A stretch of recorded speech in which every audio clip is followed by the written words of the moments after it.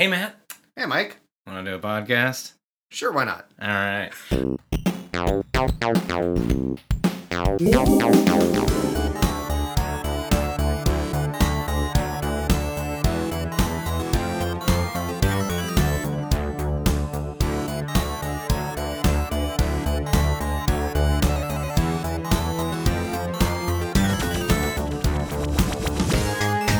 Welcome to Hacking the Grepson, episode 12.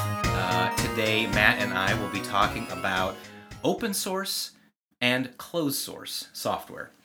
I think to start off the conversation, we should probably say what those terms mean. Yeah, defining is usually a good place to start a conversation. Maybe we should do that, huh? Let's do that. Oh, so smart with that. Okay, let's start with closed source software, because I think People are familiar with that. Yeah, I think most people are familiar. So if you run a program on your computer or your phone, odds are it might be closed source. What that means is that the application itself is being distributed to the end user, i.e. you, as like a package. You're not getting the source files that were used and written to create the application you're running. So for example, Microsoft Office.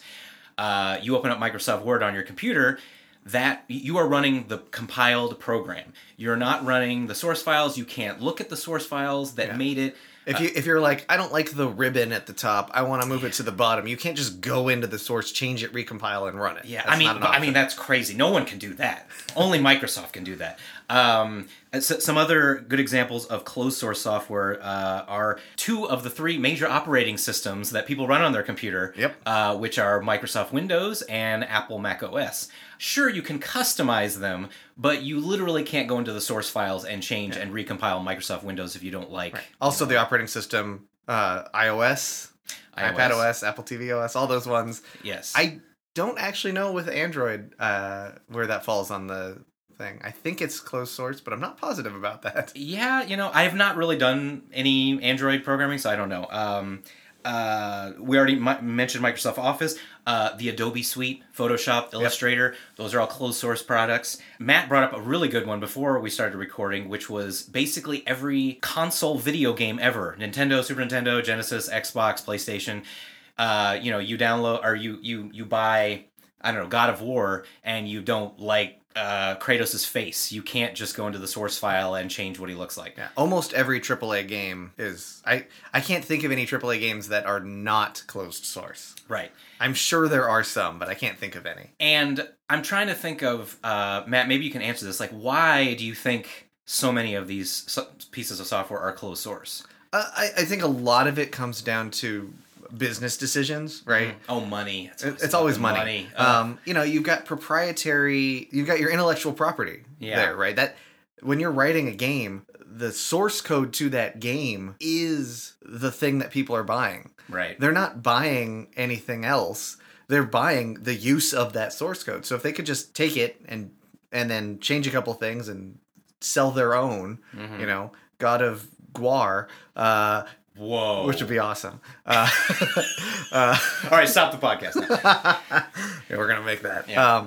If you wanted to go out and do that, you can't, because you've got now the copyright side of things and also the technical challenge of how to write this, right? Because the solving the technical problem is as much of a challenge and part of what they're selling as the actual experience. Yeah, because to use God of War as an example, not just anyone can easily just make God of War the product with all of the programming, all of the art, all the music, all the whole package. And so selling that as a complete package is, the preferred way for I don't know who makes God of War, to get it out to users. Now, that's not the only way that software exists in the world, and I think you would probably agree in like the last, 10 or so years, open source, maybe 10, 20 years, open source software, which is kind of the opposite of that, where you do have access to the source files. Generally, there's like a repository. One of the most popular repositories on the internet of open source software is GitHub. You can go onto GitHub's website and search for millions of applications with the source that you can literally download, and if you have the right tools on your computer, compile that, and run it on your own computer, and you're not buying it from a company. You're just doing it yourself. And some of those are things that you might not ever do that with. For example, the program we're using to record this, Audacity, is open source. Mm-hmm. I did not compile this. I just downloaded a binary. Mm-hmm. Right? If I wanted to, I could go in and do that. Yeah. I mean the waveforms are blue. I really wish they were green. You could maybe fix that. Yeah. I don't want to. Yeah. So some other examples of popular open source software are Linux. Yep. The other of the three main operating systems that run not just computers, but many things like embedded devices. And if you've heard of the Internet of Things, most of those are running some flavor of your Nest, Linux. Your Google Home, and all that stuff. Many programming languages themselves that are used to write programs are themselves open source, like PHP, Python, Node.js, Rust. I think that's becoming more and more of sort of a de facto standard, is programming languages being open source, because I think it allows them to be community improved. Right. The VS Code we talked about in our last podcast. Which was so long ago. I barely remember it. I think one of when you said the community can work on it, one of the downsides of closed source is that generally the entity that makes the closed source application is a company or a small group of people that own the source to that application, and they're the only ones who know about it, have access to it, and can make changes. And so if they are unable or unwilling to make those changes, like to a new version of Microsoft Office or something, then it just doesn't get done. Yep. Where if it's open source, the whole world potentially could work on it. Exactly. Which is a double-edged sword, right? How so? Well, if you're a company and you want to make money... it's always about the money. Then you want to be able to sell your software, and if anyone can just go out there and add features and do whatever, why would they buy it from you, right? On the other hand, when some rando writes a program and you download it and compile it, how do you trust that that's going to do what it says it does and doesn't do something malicious, right? There's trade-offs to both things. So it seems like what you're saying is one of the reasons why you would want to potentially use closed source software, like, say, a video game directly from Nintendo and not a homebrew video game that somebody made and compiled and put on the internet to run on your Nintendo Switch or something, is that Nintendo is more trustworthy than a random entity on the internet. Yeah, I trust that if Nintendo is selling a product, that it is not going to crash my Switch. It's not intentionally. Right, and if it does, there will be some sort of way of handling that. I could go to Nintendo and get a refund or whatever if there was a major problem. They're more likely to release a patch. And you can see this also on Apple. In its iOS, its App Store.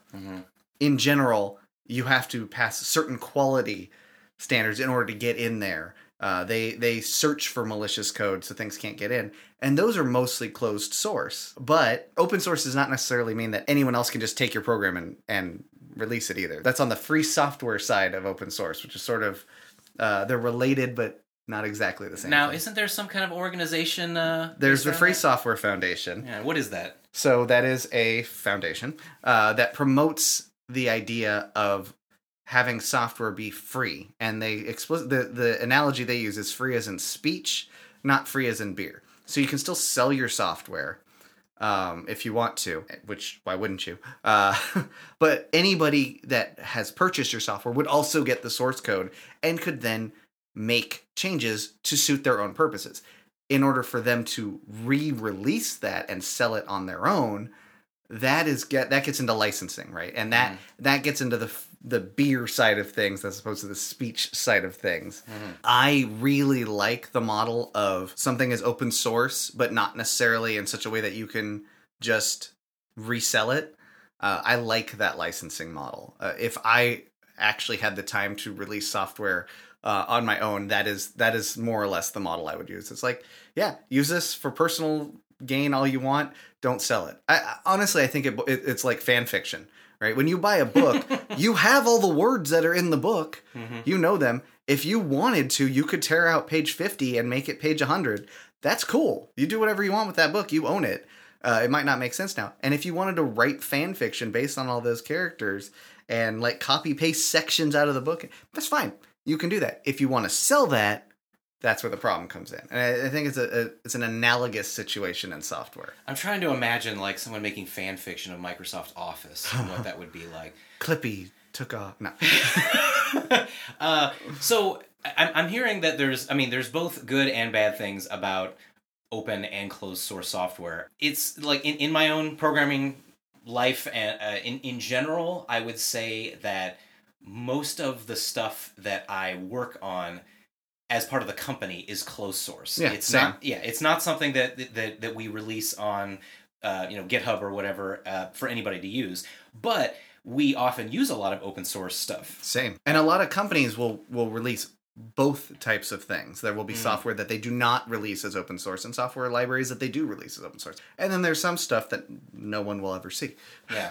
If you go down this route of open source, and then if you're giving away, essentially you're giving away the software that, if someone is technically savvy enough to download and compile and use on their own, that's great. But you would probably agree that there's still plenty of people that having the source is not necessarily like a pro, because they really want the like finished package deal, or they might want a support. They might want to, have a service contract or something like, yeah, we'll use your software, but we also want you to help us. So that's where you would make the money instead of on the software. So you mentioned Linux as an example of probably the biggest example of open source software. If you look at Red Hat, right? Red Hat is like the go-to company that most people think about when they think about Linux. They're thinking about Red Hat and Fedora, right? And you can just download a copy of that operating system for free now if you want to. If you want support on that, you can go to the community for free. You can post questions on Stack Overflow or on GitHub or whatever. You can report bugs, but they're in no... They owe you nothing, and they don't need to address those. If you're using that and you're a big corporation, you want that support, and so then they have enterprise versions of those of that operating system, and that does come with all the support.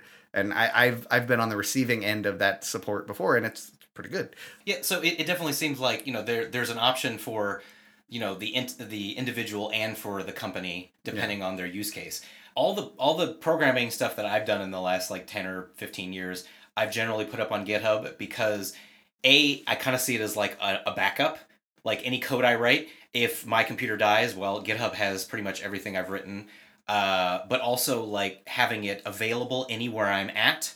If I go to a new computer or I use someone else's computer and I just want to pull down a project I'm working on, that's the benefit of having that be open source and letting anybody see it. And then, if somebody just comes along my project that I posted, and they, find a bug and they want to submit a fix, that's work I didn't have to do that the community, gave me. Right. And also, going back to the whole security side of things. Yeah. Right. If you wrote software that had a bug in it that opened up a vulnerability, you might not have done that on purpose. Right. Other people can look at your source code and be like, hey, there's a bug here, and bring it up to you. Of course, it also means that they could exploit it, but having more eyes on the code is generally better for security. Security through obscurity is not a good way to secure your code, and so having open source generally will improve the security of software. That said, when something does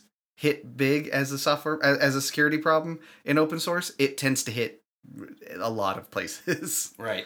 Well, and not only security issues, but several times now in the Node.js world, which is basically like all JavaScript running on servers. Generally, any Node project you're working on uses a lot of modules or plugins from the community. Yep. Like even if you just start up like the most basic skeleton of a Node application, you get a Node_modules directory that's full of all kinds of things that kind of fill in the gaps of the main framework. Unfortunately, that also means that like anybody could make a change to one of those things and push it out, and then you pull it down the next time you're doing a Node npm update, and totally destroys like basic functionality, like what was that, left pad issue where someone decided to pull that project from the internet, and so like the millions of projects that use it, which is hilarious because I'm pretty sure that all that did was like allow you to put left padding on a string or something. It was something really simple. Yeah, really simple. An addition plugin or something. But that affected so many more people than if all these programs were closed source running not in the I don't know like running in the world with that community. So that is a potential downside, maybe. On the other hand, since that was open source, I believe what happened was someone took it and re-released it. Right, that's true. Just with a different name. Audacity, similar deal, right? They changed their licensing to how you could use it, and so they popped out. So someone took, but it's open source. Someone took what was there, popped out a new version with a different name. So there's pros and cons there. Yeah, but in general, would you say that like you wish that all software was open source? Absolutely, I do. And going back to the God of War example that we talked about earlier, just because the software is open source and it shows you how they did, how they might have solved some particularly challenging problem from a software perspective, the IP associated with it, the actual God of War images, the voice, all that stuff, that's all, you don't have access to that, or you don't have permission to release that stuff because there's copyrights, there's trademarks, all those things that apply. But what you would have is the ability to, if you had downloaded that game onto your computer and you wanted to mod it, for example, that becomes a much easier project. So Minecraft, not open source, but all the mods to it have been in general. And from what you've told me, very recently, in fact, the making mods to Minecraft is more difficult because it's not open source, but the mod community is a big part of the reason that Minecraft is so popular. So if it were open source, potentially there would be more mods and more stuff that you could do in the game and make it even more popular. But someone could also take the basic building blocks of the Minecraft engine and repurpose it elsewhere to do a competing game. And that's where the whole capitalistic struggle comes in all the time. This also kind of comes up in a orthogonal way, I guess, in the music industry. Yep. You mentioned the thing about books. It's like, oh, you've got the book, you've got all the words, so you could basically do anything with. You have the source of the book, and like, well, okay, well, anytime someone releases a piece of music, they're essentially releasing the source of the music. Yeah. Although there is a bit nuance in there because usually you're getting like the compressed MP3 version. Yeah, you're not getting the master. You're not getting the master. You're not getting the multi-tracks. But that actually is something that a lot of musicians do. I remember Nine Inch Nails has been a really huge proponent of putting out the source of the music so that you can take the music and do what you want with it. Right. But even so, you're not Trent Reznor. Right. And you can't then take those tracks and change it to, 10-inch nails, and which is objectively better. But then you don't have the nice symmetry of the NIN.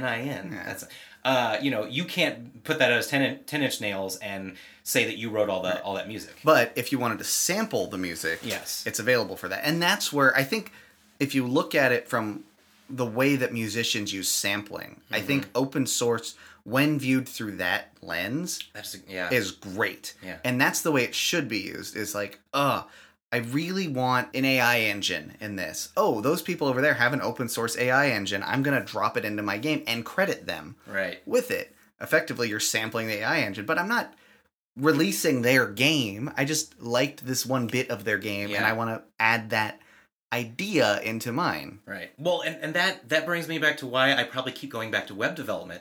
One of the best things about learning to write websites for the first time back in the mid-90s is that you just right-click on a web page and go view source, and there is the web page source code. It's just there. It's like, oh my gosh, they just gave it away.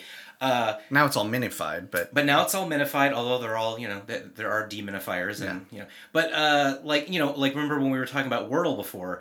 Yes, if you look at the JavaScript file that is essentially doing all the logic of the game, it is minified and obscured, and so all the variable names are changed to like single characters, and you can't 100% decompile it, but it is still just sitting there in a file in your web browser cache, and yet Josh Wardle still, made a cool 7 figures off of it. Yeah. So it's like, he released the source code, but it didn't end his career. So you can do both. Exactly. And there are reasons to not release something open source, and there's reasons not to release something closed source. Mm-hmm. It really is, what do you want people to be able to do with it?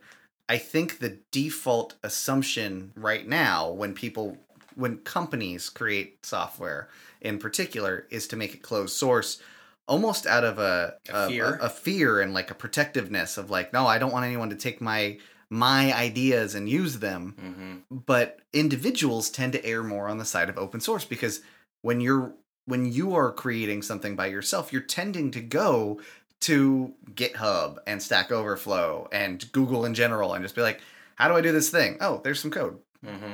Or, you're going to pull in an open source module that's out there. Now, commercially, if you go to do that, you run into some problems where you have to be careful about what the licensing on those open source software things are, because some of them let you use it as long as you don't modify their code, no problem. Some of them let you use it if you credit them. Some of them let you use it, and if you modify the code, you then have to re-release it. Some of them don't even care about that, right? So there's so many different licensing models with open source that there's like entire legal teams exist in corporations just to be like, can we use this? Right. Are we in trouble if we use this software? Can you use this thing? Yeah. And there are licenses out there in open source software that if you've brought that library in to your application at all, you are legally obliged to release all of your source code. Right. And that's a big problem. Right. Yeah. I feel like we're still, because this not only touches on software, but, you mentioned copyright, because that works for both music and software, and basically any IP, like any intellectual property that someone creates using any medium they do, the idea of like who owns it and who can use it and how can they use it is still being debated, today. And you reminded me of the Creative Commons copyright for music, which I have used and is great and is essentially like the kind of licensing you might see on GitHub with like an MIT or an Apache license, where like, yes, you can take this music, you can do what you want with it, but don't sell it. Or if you do, you have to credit me, or et cetera, et cetera. Yeah, and in fact, I've seen books released under Creative Commons, and I've seen software released under Creative Commons as well. So that license is fairly open. That's probably the closest to the one that I would... that's probably the way I would release my software, is under something which has those rules or very similar rules. Mm-hmm. Because if I write a game or an application or whatever, and it's useful... all I want is for people to use. When I write something, it's not to make money. I want people to use it and be happy with it, right? That's the reason I create something. I'm sure when you write music, it's the same thing. Mm-hmm. No, it's all about the money. It's all about the money? Yeah. Oh. What I don't want somebody to do is... so when I released Shut the Box, right? Which was a callback again. Which was a free game that I released on the App Store back in like 2009, 2010. Like... when you first could release something, several people made identical versions of my game and released them for money. Yeah. Now, that was closed source because I just didn't post the source online. But people made money off of my design of that game. That. Yes. Wow. I don't imagine they made very much money because it wasn't a very good game. Yeah. But the audacity of it all. But that is absolutely a thing. And had I released it open source and put an appropriate license on it, I probably could have actually done something to bring down those other sites, and I probably could still claim prior art, except that I based it off a game that had existed for centuries probably. And it was specifically the design of how I made it. And that's the part that is still being worked out, I think, in the industry, right? I have 2 software patents. Should software be patentable? I don't know. Mm-hmm. And that's, as somebody who has patents, I'm not sure how I feel about that. The software itself, what it does, I think it's great if people can use that. Can you make money off of it by taking someone else's ideas? That's where it gets real tricky. That gives me 2 questions. Why did you get those patents? My company was like, hey, that was a good idea. Let's patent that. Ah, okay. And also, you talked about you make stuff not to make money, but just to put it out there, and hopefully people find it useful. What if your livelihood was based on that? Would you feel the same way? Or the bigger question is, and I think this gets at the heart of the matter, is should you be able to make a livelihood off of that? It's a great question. Obviously, I've been making my livelihood in this industry for decades. But working for companies. Working for companies. Yeah. So I would like to be able to continue to do that. And I do think individuals should be able to do that and be able to make money. Your Wordle example is actually a great example of how I think it should kind of work.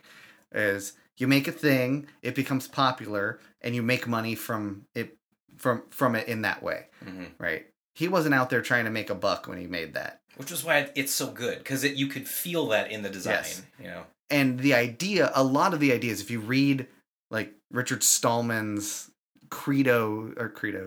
screeds about on the Free Software Foundation not a political site, podcast. If you read some of the things that he and the Free Software Foundation have written about it, they're almost militaristic about like all software should be open and free, and I don't agree with that either. Any more than I think it should all be closed. Right. What I do like about the idea in there, though, is, hey, let's have this as a way that we can all improve. You know, if the only way you could experience the story of a book was through some sort of like, but would be to experience is in the form of a movie, and you could never see the book side of it, right?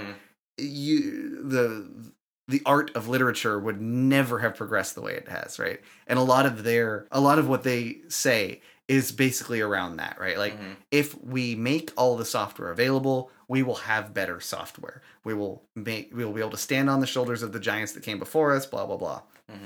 Right? And I really like that idea. It's just, how do you make all that work with money? Because we live in a society. We do live in a society, and that I think that question is maybe a bit too big of a scope for this podcast. But no, we're talking about capitalism versus socialism now. Right. We're pivoting. This is all right. So you are so you're pro Stallman, pro Giants, and okay. I think for the purposes of our podcast, I think we covered most of the pros and cons of both open and closed. At the very least, people that have listened to this should have a better idea of sort of what those concepts mean, and can sprinkle those terms into a conversation with their nerdy friends and feel smart. Open source good, closed source bad, Giants good. Okay. Thank you for listening to Hacking the Grepson. We now return you to your regularly scheduled lives, already in progress.